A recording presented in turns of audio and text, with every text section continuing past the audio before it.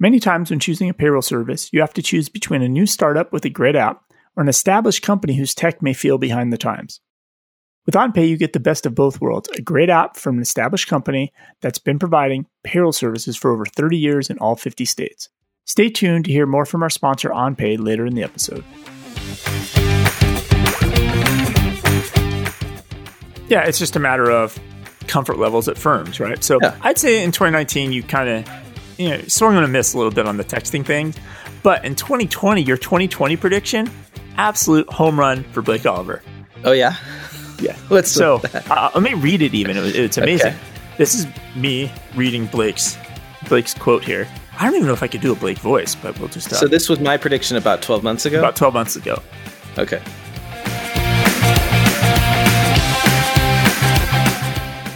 This episode of the Cloud Accounting Podcast is sponsored by ClockShark.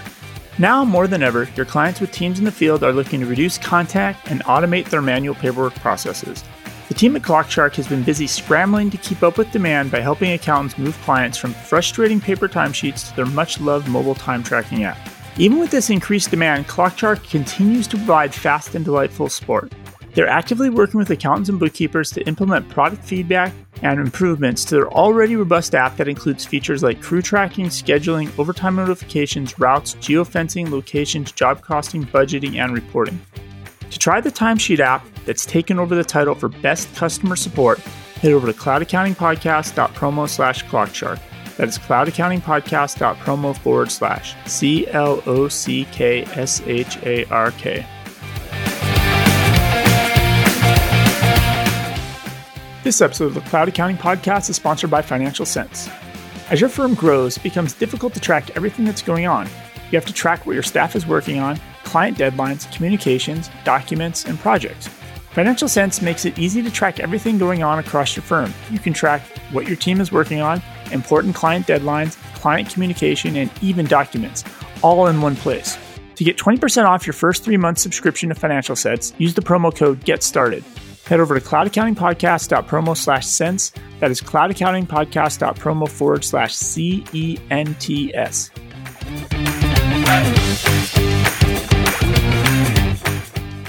Welcome to the Cloud Accounting Podcast. I'm Blake Oliver. And I'm David Leary.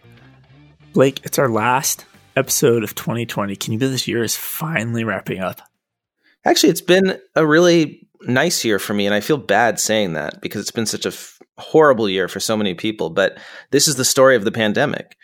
People who could work from home have been able to go work from home. We've been able to relocate. I moved out of LA. I bought a house in Arizona. I love it here. I'm spending more time with my family. Quality of life has gone up. It's just strange. I feel like I definitely was fortunate and obviously had work as well because of being able to work remotely. But I also feel like I just heads down into work too much in 2020. Almost like used it as a distraction. Huh. Where my whole day was just, it's like, I feel like it made 2020 fly by at some level, but at some other level, it just made it take forever. So I'm hoping that 2021 is a little bit different for everybody. Hopefully better. I saw over 1 million people have gotten the vaccine already. Yes. To get 1 million people to do anything, that's a pretty fast adoption of tech, if you think about it. It's true. That was in a week or a week and a half. Quite a rollout. I know somebody hit us up on Twitter wondering if we're going to do our predictions again. I think I want to save those to the end of the episode, but I think it could be fun to look back at our previous 2 years of predictions. Everybody's doing these annual surveys. What's next for 2021? How did we do? We've been doing this show for 3 years now, right? Yeah, it's about 3 years. So let's go back to 2019. So we recorded our 2019 predictions. Mm-hmm. And I might have been a year ahead on this one, but I talked about how B2B payments, people will stop using their merchant services for B2B payments. They're just going to use services like a Bill.com, a Veeam. Obviously, Melio now is in this space because you can do it for free. And small businesses are going to discover that and start paying more bills through free. Plus, you get the audit trail and controls and all the other stuff you get along with that. But it's kind of here. You said merchant instead of merchant services. Instead of merchant services, like credit cards. Yeah, taking credit cards from your small, business to business payments, right? So your prediction was B2B payments are going to switch from I pay my business bills with a credit card, and now I'm doing direct because of the no fee thing. Exactly, because people don't want to pay the fees, right? And ultimately, and it's not 100% here yet, but I feel like it's pretty clear that trend has happened. It didn't happen in 2019. I feel like it happened more in 2020. So that was one of your predictions in 2018 or 2019? I was going into 2019. Okay. So it took 2 more years, but it got here essentially. You had a prediction, which I think is pretty entertaining because I don't know if it's here. Before you go into my prediction, I actually had a survey result that sort of relates to what you're talking about. Okay. So a survey I saw on Accounting Today says that of bookkeepers and accountants, it was a survey of bookkeeping accountants, like CAS practices, basically. 87% now offer AP services and 77% offer AR services. And that is double-digit growth from the same survey taken 4 years ago. Wow. Basically, everyone's doing it. Obviously, small businesses are doing it as well. Oh, yeah. Because these services didn't exist. I mean, Bill.com is like almost 10 years old now, so that exists. But in general, even if I think about when we made this prediction, I'm working for a company in that space that didn't even exist 2 years ago. Yeah. Massive growth in that. I don't think it's completely killed other payment methods that maybe people are using their business customers, but it's very obvious this industry has exploded. Well, and you put your money where your mouth is because you went and worked for a company that does that. You clearly believed in your prediction. Well done. Apparently. So you had a prediction in 2019 I thought was interesting. And the reason I think it's interesting is because over the last 2 years, you keep bringing articles related to this, but I don't know if it's actually happened or not yet. And maybe you have some survey data. I don't know. But you predicted in 2019 that firms are going to have to figure out how to communicate better with their clients, and ultimately that whole mobility and talking to your customer via text. Yeah, they want to text you. I mean, we've all had clients who we text with just on our phones, right? But that's not a scalable solution. If you're messaging people, SMS, there's no retention of the communication. You can't roll that out to your firm in a scalable way. So most firms just like don't even touch that. But I think we're getting to the point where the tech is there now so that firms can start doing it. So this one's a little further off still. It's probably going to start happening over the next few years. And I brought a story today about that. Zoom, I don't know if you're aware of this, Zoom now has Zoom Phone. They're trying to take over the whole communication stack for businesses. So it's not just video chat. You can actually get a VoIP phone number through Zoom where people can call you and you can answer using the client, like a RingCentral. And now just announced 3 days ago on their blog, I think it's been around for a little while, but they're really rolling this out. Zoom Phone now has SMS and MMS, so text messaging capabilities. So you could give a phone number, your Zoom phone number, to a client, and they could text you at that phone number, and it's going to go to your computer on your Zoom app, not to your phone in messages where you're going to lose all that stuff. And they have the document retention or the messaging retention across your whole firm. You can manage all that stuff. So I think we're getting to the point where it's going to be hard to say no to this. I mean, now the security problems have been addressed. Yeah, it's just a matter of comfort levels at firms, right? So yeah. I'd say in 2019, you kind of, swung on a miss a little bit on the texting things. But in 2020, your 2020 prediction, absolute home run for Blake Oliver. Oh, yeah? Yeah. Let me read it even. It's amazing. Okay. This is me reading Blake's quote here. I don't even know if I could do a Blake voice, but we'll just... So this was my prediction about 12 months ago? About 12 months ago. Okay. My prediction for this year is either QuickBooks or Xero or one of the GL apps, or maybe Square. I mean, Square's essentially already done it, is going to create a bank. They're going to become a bank. I could totally see Intuit doing this, where you sign up for QuickBooks, you get a bank account, it's already integrated to the point where it's just perfect. You get all the information you could possibly want out of the bank feed because it's integrated Intuit, partnered with a bank that does it. And QuickBooks launched their bank this year. Blake, it's absolutely true. Nailed it. Stripe Treasury. Now every app is going to have a bank account. Every app will do it as well, yes. I mean, we've talked to firms that are thinking about integrating this, that have applied for the program to integrate this into their own apps. So soon we might have accounting firms spinning up bank accounts for people. But, that was an easy prediction for me to make, David, because you've been feeding me these articles for years now. So I just used the information you provided. That's all. So I had another one in 2020 that I missed on. I was pretty adamant that we would see a QuickBooks Live type product launch or announcement from Xero or Sage. And I don't think we ever saw it this year. Nope. Never happened. They've stayed far away from that. I think the argument from Intuit on doing QuickBooks Live is that there's just too many people who want bookkeeping and not enough bookkeepers to provide it. Yeah, because 35-40% of the QuickBooks base is looking for bookkeepers, right? That they can't provide the demands out there, and the other apps just don't have that small business demand on that side of the equation. That's true. So, and then I did have a pretty. Oh, go ahead. Well, so are you going to stick with your prediction as eventually happening, or are you backing off of that? Oh, I think eventually they will. I think they're going to have to, because I think it's just going to be demanded, right? The market's going to demand it eventually. Everybody's going to have to head down that path. I don't think I'm going to put a line in the sand saying that Sage or Xero will announce this in 2021, though. The other prediction I had in 2020 that apps, the lines were just going to get blurred and crossed. So you have payment apps adding credit cards, Receipt Bank added a credit card expenses, Expensify added bill pay. Mm-hmm. Everybody's getting each other's lanes. Intuit got in the bank, created a bank, banks launched GLs or bought GLs, right? Everybody's in each other's lanes of traffic. And really, I have 2 articles this week that really kind of, or 3 that really hit home on this, proving that I kind of nailed this. So the first one is to touch on Zoom again. So Zoom has announced that they're starting to look into creating an email service, a calendar app, and probably also office services. So they're probably specifically going to start with email and calendar, because that actually makes sense to book meetings, right? You're constantly copying, you're constantly taking something from Zoom and putting it into your calendar or into email. So I don't think they're doing that to solve a problem, because the Zoom integration with Google and Microsoft's pretty good. They've got those plugins.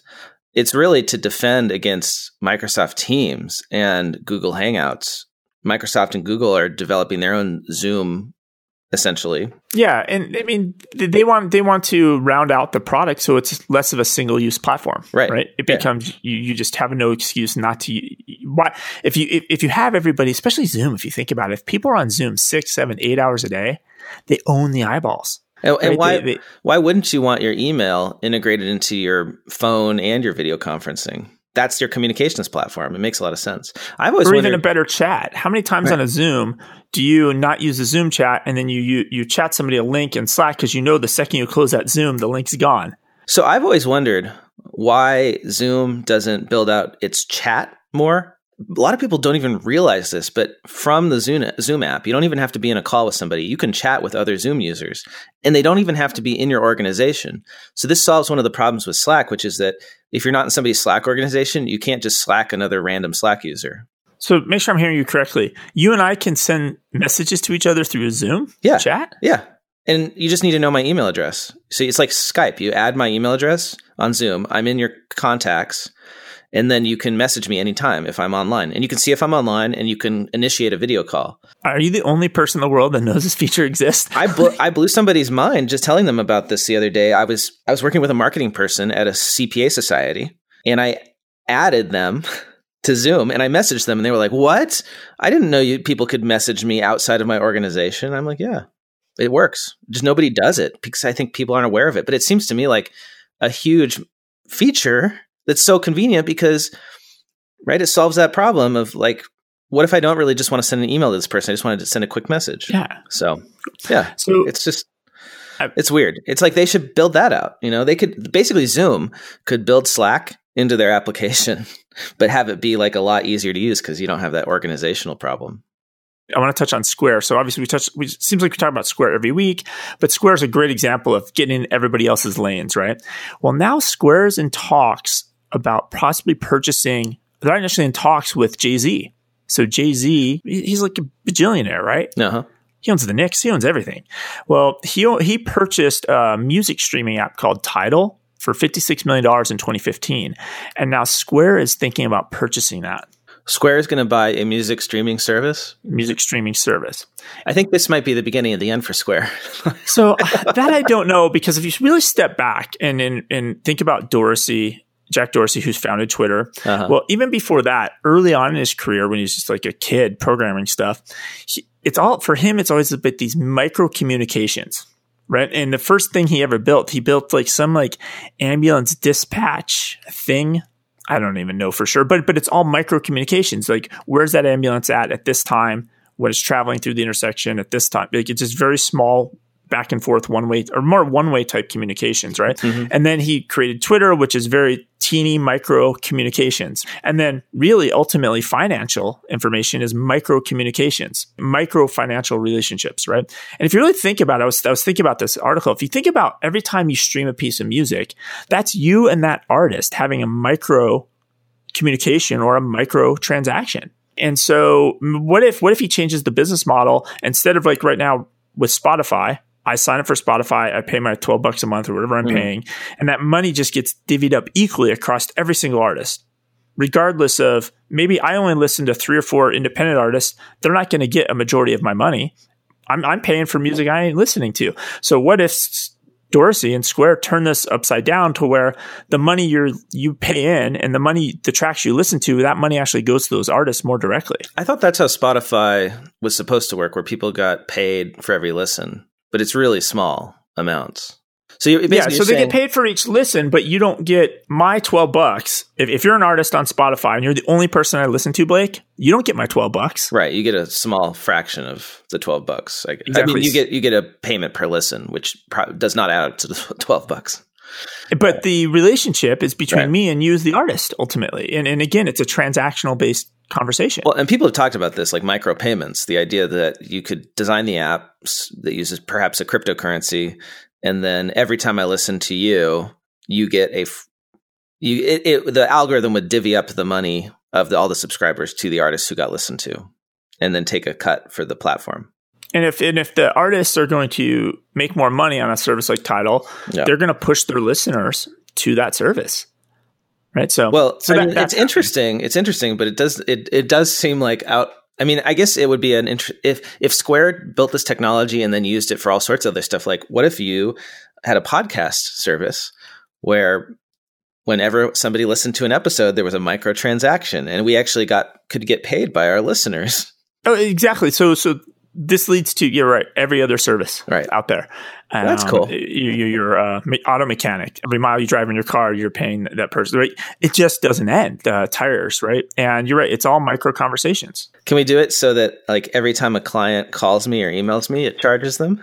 And I don't have to keep track of it? It could be that, right? Or it could be, a lot of people try to bill on like transaction volume their clients. Yeah. What if it just did it automatically? Now this could actually truly happen, and it's truly accurate. So it seems like crazy. Like, why is Square buying a music service? But if you break it down to, it's all about the transaction and the conversation. Yeah. And it makes a lot of sense. So this leads me into the major story, I think, of this week.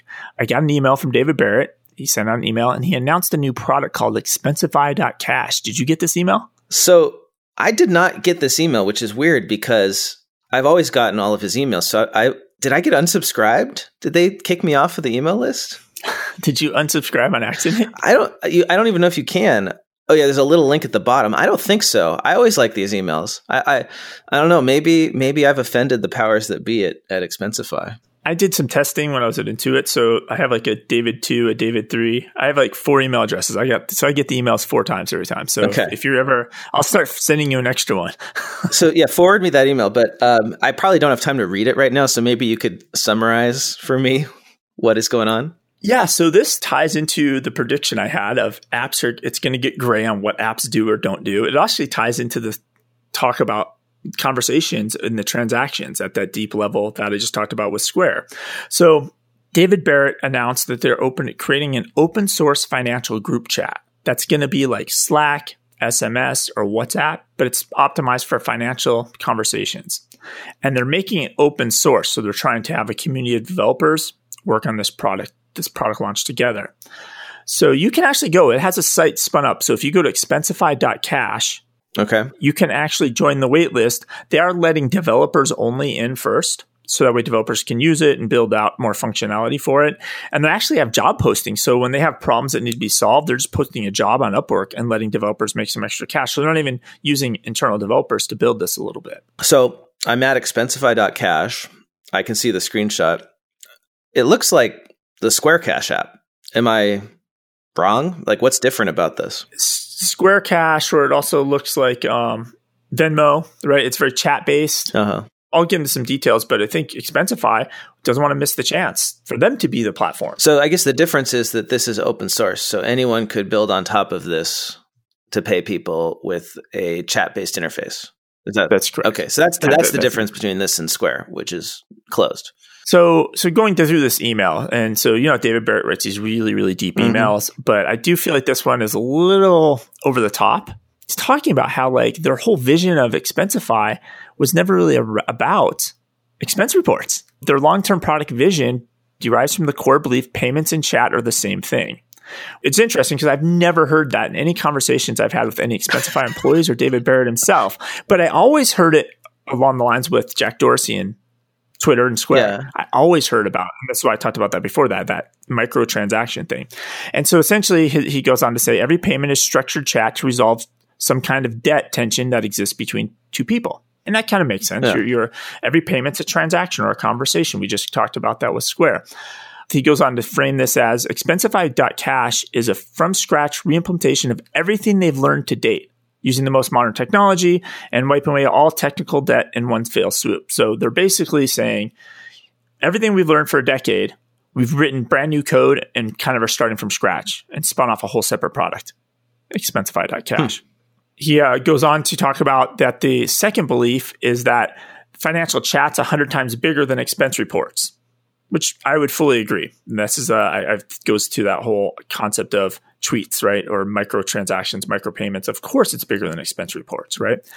And so he goes on to say, most people are surprised to hear that Expensify was never intended to be a pure expense management system, nor was it intended to be exclusively a back office tool or even a business tool.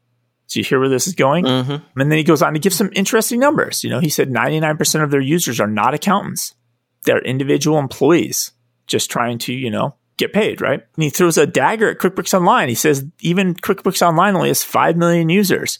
And he talks about how they already have 10 million users. And then he talks about how payment tools, Venmo, Square Cash, they have tens of million users. And millions of users is within striking distance, but he doesn't think a billion people will ever use any app. A billion people will just chat. That's the only thing every single person does is actually just chat. And so then he goes on to talk about billion Facebook, Instagram, WhatsApp, WeChat, Twitter. Like these are all chat networks first. And then he's kind of talking about how under the hood, it's more like a social network than an enterprise system.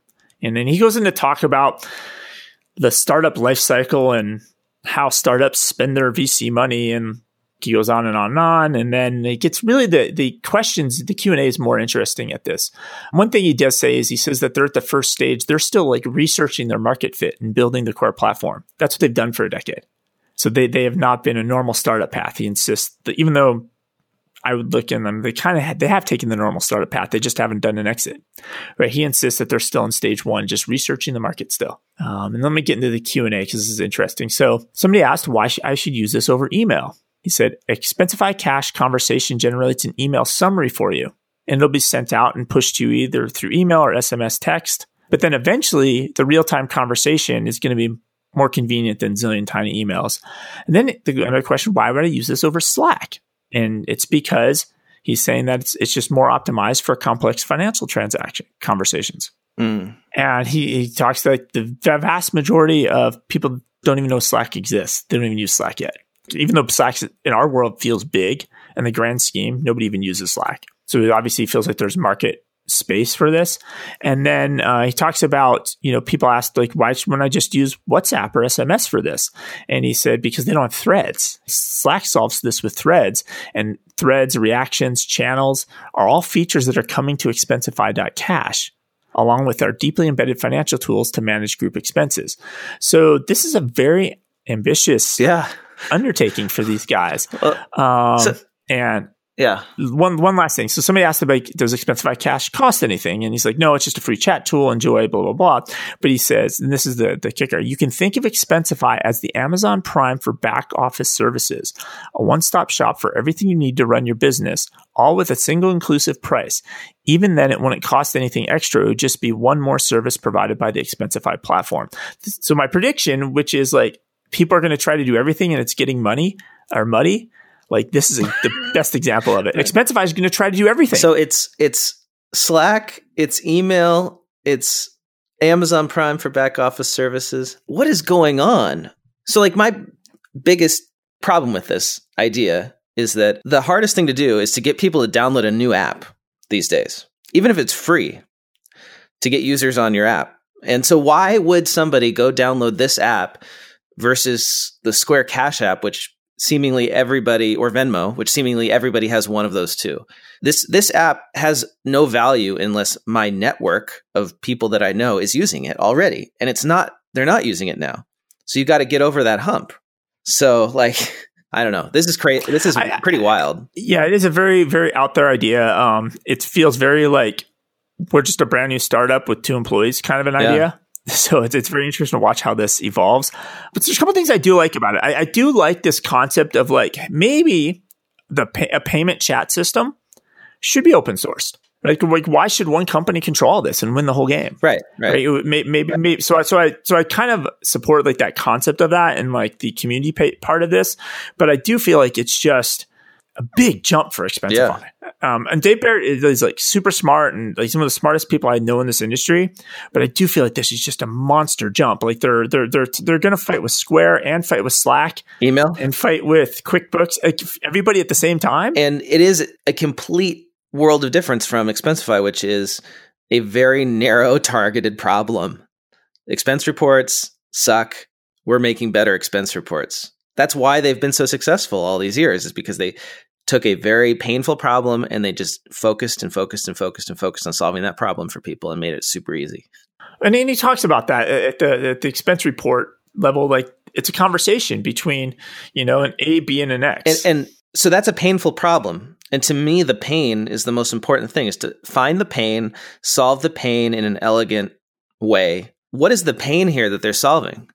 Like, it's not hard for me to pay you, David. Like, we have apps where we can do that. I can pay you.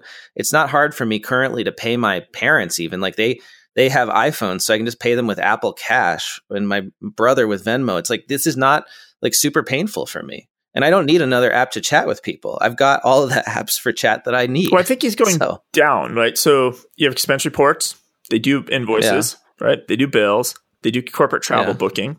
They're just going to that next layer down, which is hopefully they want to just get all consumers on their platform, right? They're trying to. Right. I get kind of the concept of it, but the email feels very reachy. Late. You're right. This should have been a decade ago. It's too late. Like Square is doing this. Venmo did this. PayPal, right? Venmo owned by PayPal now. So like, and Apple's doing it. Like once Apple starts doing something, it's kind of Facebook and Google are doing it. Google have payments now. Like, I think it's too late. Too late. So if you want to check that out, definitely just go to expensify.cash. We have a couple developers that listen to our show, but most of the accountants and bookkeepers that are listening can't sign up for this yet, as of yet. But a developer can invite you. So if somebody has a GitHub account and they can sign in to Expensify Cash, they can invite all of us. So if we want to play around with it. So I've got one more app story since we're talking about apps. Okay. And this has to do with payments. So have you heard of Ripple? You familiar with them? That's a Bitcoin exchange or market or offering, something Bitcoin. So it is cryptocurrency. Ripple is a company that created its own cryptocurrency. It's like a payments platform built on cryptocurrency. And they created this the cryptocurrency called XRP, which has a market cap of $23 billion. It's the third most valuable cryptocurrency after Bitcoin and Ethereum. And Ripple uses it with more than 200 financial institutions, fintechs, and others to move payments around the world. So they've created this cryptocurrency payments, international payments platform. Okay. And I, as a bank, could partner with Ripple to move money more efficiently than with wire transfers. Best I could describe it. Well, the SEC has sued Ripple over sales of their XRP digital assets, saying that XRP itself has elements that make it a security. And this has been a big issue with a lot of these apps that are giving people cryptocurrency as part of like their strategy of growing the platform. The idea is that like if you create a company and instead of selling stock, you sell cryptocurrency tokens, that's like the same thing in the SEC's mind as if you sold stock. So it's an unregistered security. Kind of, because instead of me giving you stock paperwork, when you invest in my business, I'm going to give you these coins, which basically are tied directly to. And the success of the company is tied to the success of the cryptocurrency. So yeah. So this is on the other side of the payments, battle that's going on, disruption. And this will have big implications for how future companies establish themselves. This episode of the Cloud Accounting Podcast is sponsored by OnPay. OnPay is an easy-to-use, full-service payroll and HR software that is the right fit for all your clients, whether they have just 1 or 500 employees, to stay organized, save time, and get compliant. OnPay includes best-in-class integrations to benefit providers, workers' comp plans, QuickBooks, and Xero. They also handle all the complicated stuff that other payroll providers don't, like agricultural payrolls, including Form 943, multi-state payrolls, and employees with H-2A visas. With OnPay's newly released Report Designer, you can use enterprise-level data and over 50 data points to create multiple report views for all your client stakeholders, be it the C-suite, departments, or HR. Right now, Cloud Accounting Podcast listeners can get 3 free months of top-rated OnPay payroll and HR service. To learn more, head over to cloudaccountingpodcast.promo/OnPay. That is cloudaccountingpodcast.promo/ONPAY. OnPay, nobody takes better care of your clients.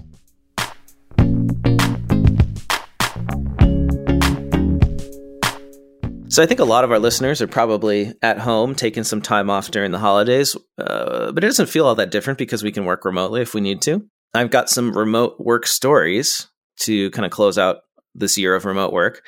Did you hear about Google and what they're going to do with their office? They have delayed the return to the office yet again. Now Google employees are going to work from home until September 2021. And this is the important part. When Google's... And that's moved from, I think, probably June. I think a lot of companies were like June of 2021. Now it's September. Yeah, and originally, of course, it was like January of 2021. And yeah, it's been pushed. So now Google's pushing it to September.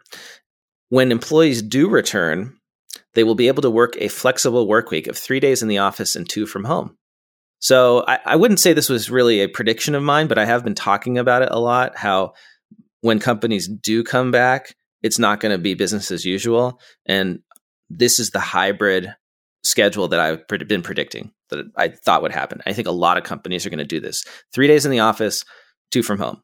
So if it's scattered, it's going to feel like everybody's just working from home. You're going to go and sit in your cube and be on Zooms all the time. So then are people even want to go to the office? They're just going to be on Zooms? Or is it, would you run this, let's say it's your firm, right? And you have your staff.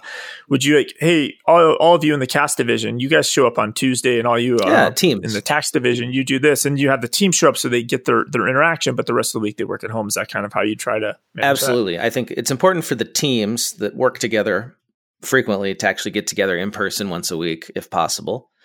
Maybe a couple times. And yeah, you could basically flex time in the office. You could have some teams come in on Tuesdays and the other ones stay at home. Maybe you all come in for an all hands at some point. It makes sense, right? Most people are Zooming anyway, like especially on a campus like Google, which is so huge. I bet you that people just go into the office and they end up just getting on a video chat because it's easier than walking to the other building to have a meeting. Oh, I've been in Intuit. I've been in conference calls like 3 cubes away. Yes. So Google, the tech world, this is all starting to also happen in the accounting world. 81% of firms expect to have more remote work post-pandemic. That's according to a survey I spotted in Accounting Today.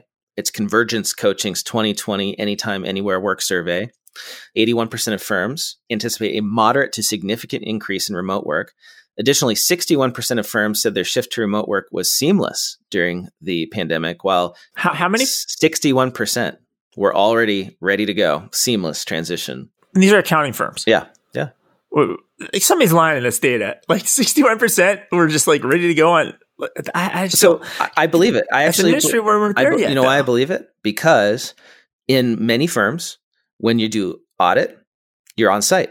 You got to be off site. So all the tech in the firm is designed around the auditors because they're actually at client sites. Exactly. So they're kind of already remote in a weird way. So that's how it worked for me when I was at Armanino. Like we had the same setup the auditors had, even though I was in an office every day. And so I could work at home, no problem. I had my VPN. I had all the stuff I needed, my laptop, access to everything remotely. So while 61% had a seamless experience, 27% reported the change was more challenging. What else about remote work here? 30% of respondents expect a reduction in their office footprint post-pandemic. So almost a third are going to reduce their office footprint. Managing team members is the biggest challenge in transitioning to remote work. A solid majority said that was the hardest problem. And then half also said they are approaching clients about conducting remote audits on an ongoing basis, and half reported that they have developed or are working on remote internship programs. And again, more than half of firms said they are employing team members away from their firm offices. So solid numbers for remote work that we're putting up there as a profession, and I just expect this to continue. We're going to see more completely virtual firms, but probably the stepping stone to that is the hybrid approach. A few days in the office, a few days at home, employing a certain number of fully remote employees is no longer going to be an issue. So you have your office, you're ready to bring your employees back, Blake, right? Your team. Can you require them to get a COVID-19 vaccination? I don't know. I've heard about this question. I think, is the answer yes now? The federal government said yes? Yeah, so the answer is yes. So there are some exceptions. So this has already been ruled on in the past by the U.S. Equal Employment Opportunity Commission. Mm-hmm. They've allowed companies to mandate flu and other vaccines in the past. And so it just rolls up to previous decisions that have been made. There's exceptions, religious exceptions, medical exceptions. There's some exceptions. And you probably won't see a lot of employers requiring it because there's a lot of burden.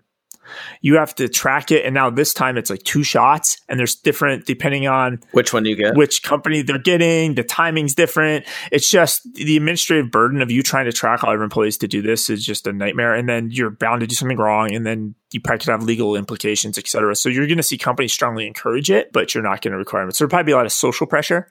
People wear their little sticker, that type of stuff, but you're probably not going to see it required just because it's a little bit of a headache to do, but they can. If you're a firm and you want to do that to your staff, you can require them to get a COVID vaccine. But you think most probably won't because of those requirements for having to keep track of it all. It's just too much to manage. And if you can have your employees work from home, like why not have a slow transition back to the office? It's not like we haven't been getting stuff done in 2020. I've got one more remote work story. Okay. And this is a follow-up continuation of something we've talked about on the show, which is remote work and state income taxes, the battle between the states about who is going to get this money. So you have a bunch of people that used to work in Massachusetts and they live in New Hampshire, and their employer is still technically in Massachusetts. They've got that office in Boston, and these people have left Massachusetts that used to work in that office, and now they're working in New Hampshire. They're living and working in New Hampshire for that company that's based in Massachusetts. And they're not driving across state borders anymore.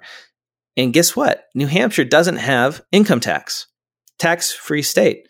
And Massachusetts is saying, I'm going to tax you, even though you're working remotely in New Hampshire because your employer is here in Massachusetts. New Hampshire does not like this situation. So they have filed suit against Massachusetts in the Supreme Court, because the Supreme Court, you have to go straight up there because they resolve disputes between the states. And this is a big deal because it's going to have huge implications on whether or not states can collect income tax from residents in other states who may never even be setting foot in, Massachusetts or New York or whatever.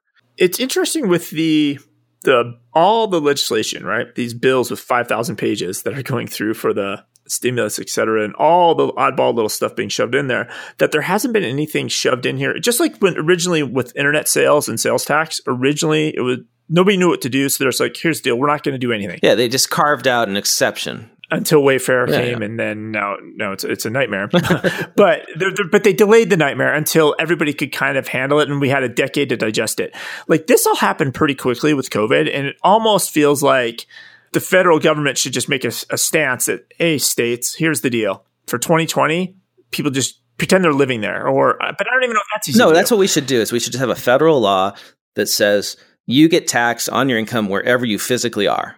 And that would solve this for 2020. And maybe you break it up by proportion. So if you spent 20% of your time in Massachusetts and 80% in New Hampshire, Massachusetts is entitled to 20% of your income. Like, just make it super simple like that. The problem right now is that every state has different rules. And 7 states, including Massachusetts, tax people where their office is, even if they work remotely in a different state. And that's what this fight is about. Massachusetts actually created a rule because of the pandemic that allows them to tax those people that are in New Hampshire or in other states because they were afraid of losing all this revenue. So they pulled a fast one. Oh, yeah. Yeah. And what I love is New Hampshire's complaint. The governor of New Hampshire said on Wednesday, quote, Massachusetts' current position is a far cry from our country's rallying call of no taxation without representation, which they seem to have forgotten originated in their state. Wow. Yeah. That was good, right? I like that. No taxation without representation, right? If I'm not a resident of your state, how can you tax me? I have a feeling we're going to be talking about this story a lot for the next 3 months, 4 months. Yeah. It's going to be interesting. Just like with the PPP, people can't get guidance on, we might have true guidance now, right? But is this going to be one of those things where people are going to be stuck filing their federal taxes because they're waiting for a ruling now? Hopefully the Supreme Court will take this up sooner rather than later, especially now that more states have filed amicus briefs in the case. So it's not just New Hampshire and Massachusetts anymore. We've got New Jersey coming in on the side of New Hampshire because a lot of people live in New Jersey and have employers in New York City. So New Jersey wants to tax that income. They don't want to have New York take all that income now. Connecticut also jumping in on this. So a lot of these, what do you call them? Bedroom community kind of states where people used to live there, work in New York or work in Massachusetts. They're going to want that income. They want that to tax that income. I don't think I have, but have you? Has the AICPA taken a stance on this yet? I haven't what their point of view is, or they've created this coalition of all the payroll providers. Is anybody in the industry taking a stance on this, or is it just the states being greedy? Is not the right word, but it is, right? They're fighting over this. This money. They need the revenue, right? And yep. I haven't seen the AICPA take a stance, and I doubt they will because AICPA is a national organization and they have member societies in these different states. So it's like you don't want to take sides on this when you're supposed to be representing everyone.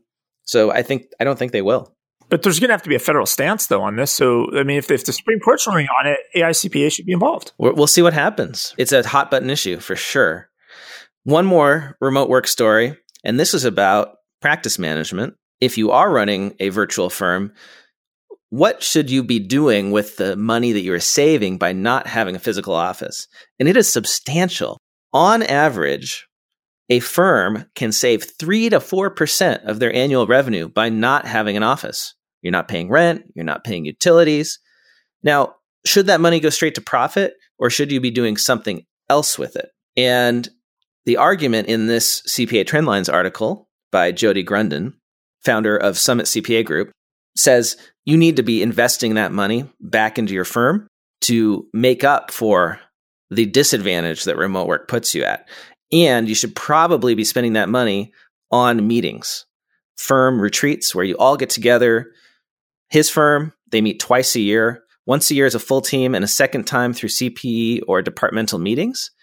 The cost of in-person events for Summit CPA roughly accumulates to the same 3 to 4% of annualized revenue that a company would save by not having a traditional brick and mortar office. They try to keep the average price per person at or near about $2,000 to $2,500 for the team retreat and $1,000 to $1,500 for departmental and CPE events. That includes hotel, travel, meals. That makes sense. I mean, because I think I had an article a couple of weeks ago that the amount you spend on having a desk for somebody in the office is $11,000 a year. So if you spend $5,000 a year for 2 retreats for one employee, you're still coming out ahead. Oh, yeah. You're coming out way ahead on that, right? So I think this is an important thing. For all the firms that are moving to remote, moving to hybrid, you still got to invest the money in team building exercises. And you got to bring people together a few times a year, like once this ends, and be willing to spend the money on that. You shouldn't view this as just a way to save and make more profit. Yeah, so suggest that to your partners, see how they react. So did he only mention about this offsite, or did he say other ways to invest the money, other ideas in the article? This was the one specific way, is that take your rent that you're saving, put it into team retreats, and do it like twice a year. So this would be great to hear from the listeners, right? If any of you, you have your little extra profit this year, are you taking it home? Are you reinvesting in your firm somehow? I could easily see like technology, buying everybody webcams, better home office equipment, security, right? I think there's some things that definitely probably would be expenses that maybe you wouldn't have spent on before. But it'd be great to hear what other ideas people have for what to do with that extra money. Maybe invest in some cyber security. Did you hear about this? That remember we talked about that SolarWinds hack last week, the federal government? Yes. So Going Concern reports that Deloitte was a victim of this. Apparently they are a customer of SolarWinds. And so this was part of that Wall Street Journal story on December 21st. The Journal analyzed some sort of data that's available. I don't know how they did it with their tech people, and figured out that Deloitte had servers that got infected by SolarWinds hack. And Deloitte hasn't really said much. They said in a statement that they have, quote, taken steps to address the malware, but they haven't, quote, observed indications of unauthorized access to our systems at this time. All we know is they got hacked. We don't know what got stolen. Just like with all the federal government stuff, we really don't know. Treasury got infected, but did that impact tax? Did that impact like people's tax returns?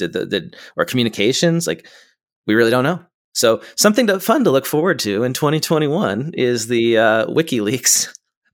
I don't know where this information is going to go once it gets out there, right? What's it going to get used for? Who knows? Like, so get ready. So I do have one more article, and then we could get into our predictions here. Okay. So I found an article. It's how to declutter your life in 15 steps. And I kind of was like mocking it. I was like, this is going to be dumb. So I clicked on the article, checked it out. But it's actually a decent article. And it talks first about decluttering your digital life.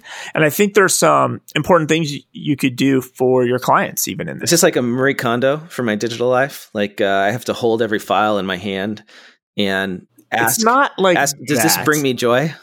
No, you don't have to do that. You don't have to do that. But the first thing it says do is like back up everything you have stored digitally. That means even stuff that you have on iCloud and Google Photos and everything you have, back it up, right? And then set up a situation where you have your device automatically backing up, right?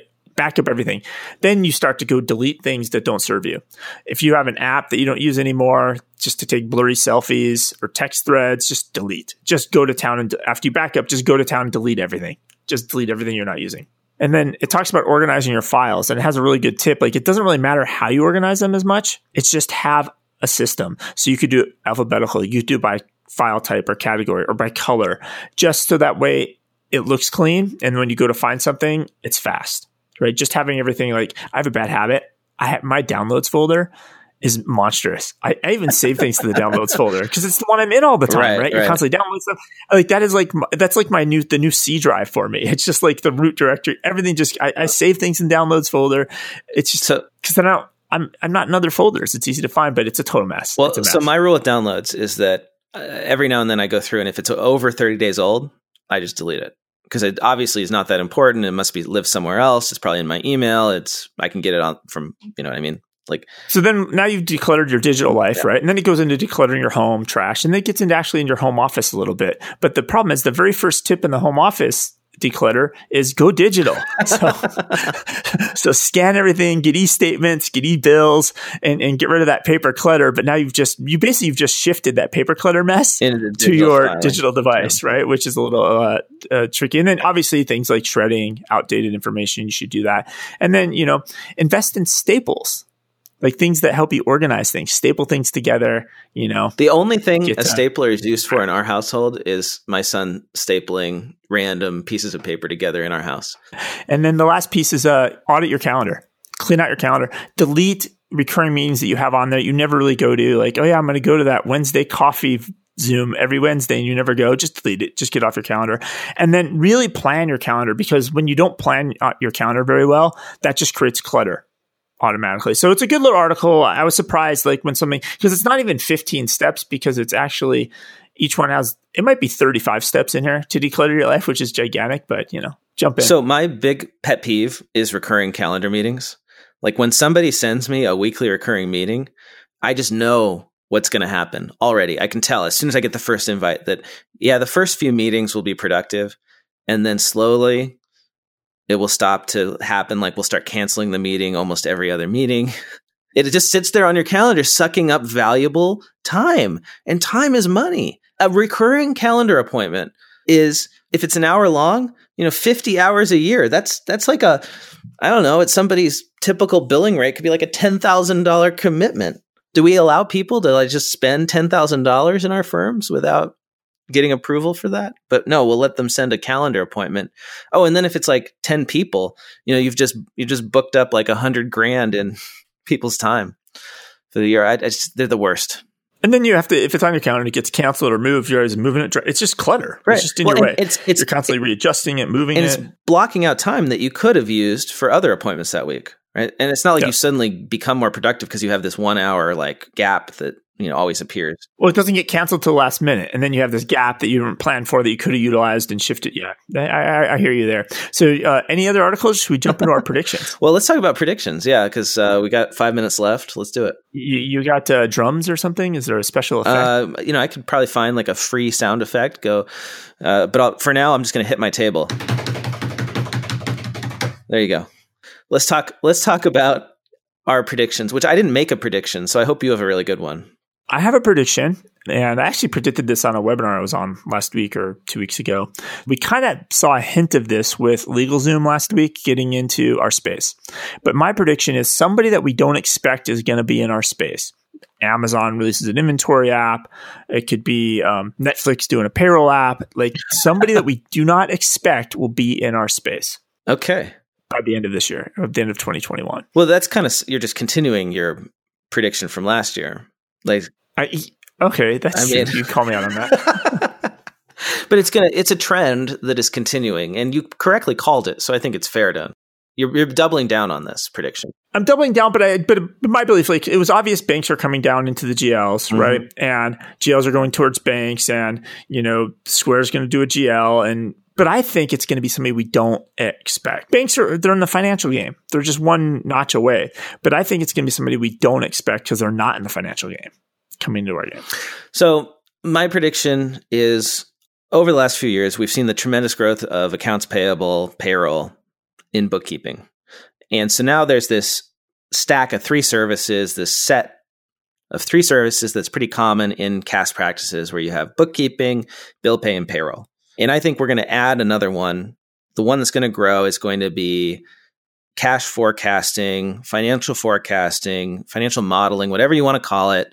Like that is where the money's at. More and more firms are going to go into that because it's the way to make more money without having to add a ton more clients. And I think that's what everyone wants, right? Especially if you have a lifestyle firm. You don't want to go and hire a zillion people and manage them. You just want to be able to double your revenue and make a nice, healthy profit out of doing that without having to get a bunch more clients. And we all like working with the clients more who we spend more time with when we're advising them. And it makes sense, right? Because you're controlling the bookkeeping stack and the accounts payable stack and the payroll stack. You now are controlling the cash flow stack. Yeah. And so you might as well lead with that as because that's ultimately what business owners kind of want, right? They want to know what their cash situation is. And if you can utilize your other 3 services to support that 4th service that you can possibly charge a premium for. It's hard to say like, hey, we'll pay your bills for you. Give us a premium payment for this. But if you can be like, hey, I'm going to help you, if you frame it differently, right? Yeah. I'm going to help you I'm going to help you sleep at night on a Friday because you're not going to be worried about if checks are going to bounce or not bounce. And that's a great point, David. Payroll and bill pay, that's the expenses for a business, along with expense reports, right? And so if you own that, if you do that, then you can see where the cash is going and you can provide this information. And honestly, that is what small business owners want, is they want to know that they've got enough revenue coming in, they've got cash flow going out where they can still pay themselves their own salary and get a distribution, and also know that they're saving money for that eventual retirement they want to have, or they're building up equity so they can sell this business. That is what they really want. So your prediction is advisory. But advisory specifically through not just like generic bullshit, amorphous, I am going to be your trusted advisor, which I freaking hate that term. Okay. Trusted advisor. No, I don't want to be your trusted advisor. I want to be your effective advisor that helps you achieve your goals, like what you want to do. Ooh, you should go get that domain, effectiveadvisor.com. Effective advisor. Quickly before you release the show and somebody else buys it. All right. So just to summarize, I'm predicting that some player, Disney, somebody is not in our financial space, is going to be in our space. And you're predicting that firms are going to finally add cash flow management. We've been talking about advisory for 10 years, I feel like, and they're finally going to be able to do it because we've finally got the tech stack figured out where we can actually look forward for the clients in a system. Can we do a combined prediction of we'll still be talking about PPP? I mean, yeah, for sure. I think we're going to be talking about it until the summer, definitely. And then the whole like forgiveness application process, like I had that interview with Justin Alangian, which everyone should go listen to. I did 2 of them now. Yeah. I was totally mistaken. I thought that the applications had to be filled out like this year, but that's apparently just when the form expires and they'll make a new one.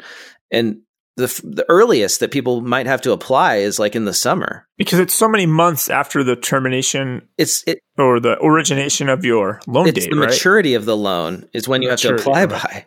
So you have a long time to do it. And then for people who are getting PPP 2.0, they might have maturity dates that are like in 2022 potentially.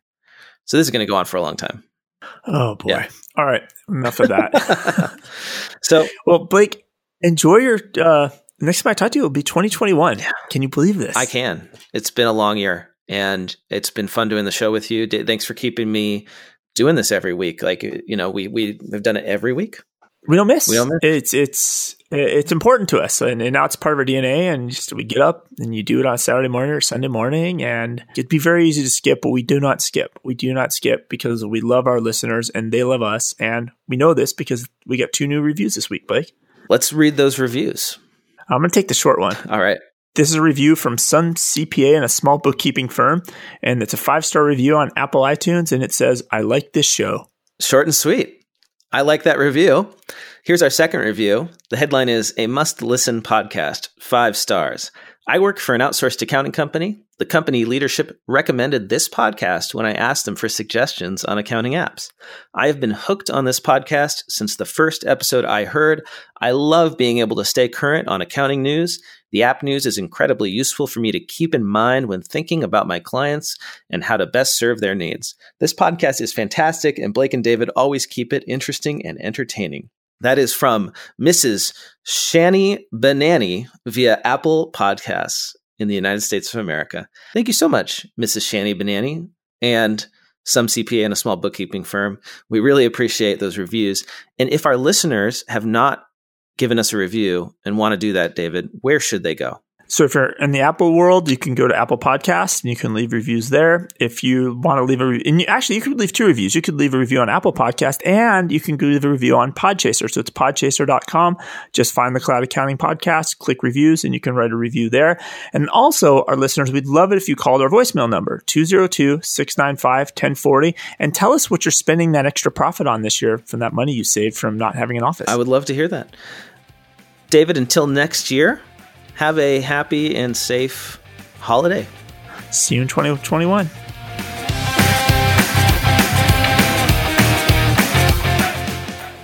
Time for the classifieds. I want to tell you about a new workflow solution called Bacotech. Bacotech is a cloud solution that puts CPAs in the middle of their clients' data. Bacotech gathers clients' data and delivers it to CPAs in real time through one login, enabling CPAs to make adjustments to tax returns and client accounting issues as they happen, not after year-end. Bacotech helps CPAs provide their clients with the proactive services they need and increases the firm's efficiency and leads to working less overtime in busy season. To learn more about Bacotech, head over to bacotech.com.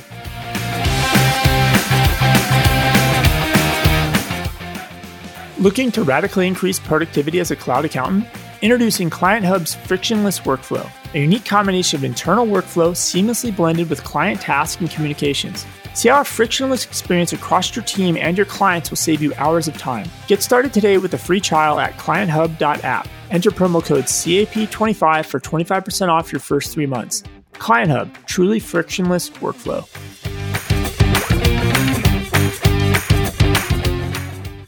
Want to get the word out about your newsletter, webinar, party, Facebook group, podcast, ebook, job posting, or that fancy Excel macro you just created? Why not let the listeners of the Cloud Accounting Podcast know by running a classified ad? Hit the show notes for the link to get more info, and be sure to check out our special stimulus pricing of 4 episodes for just $100.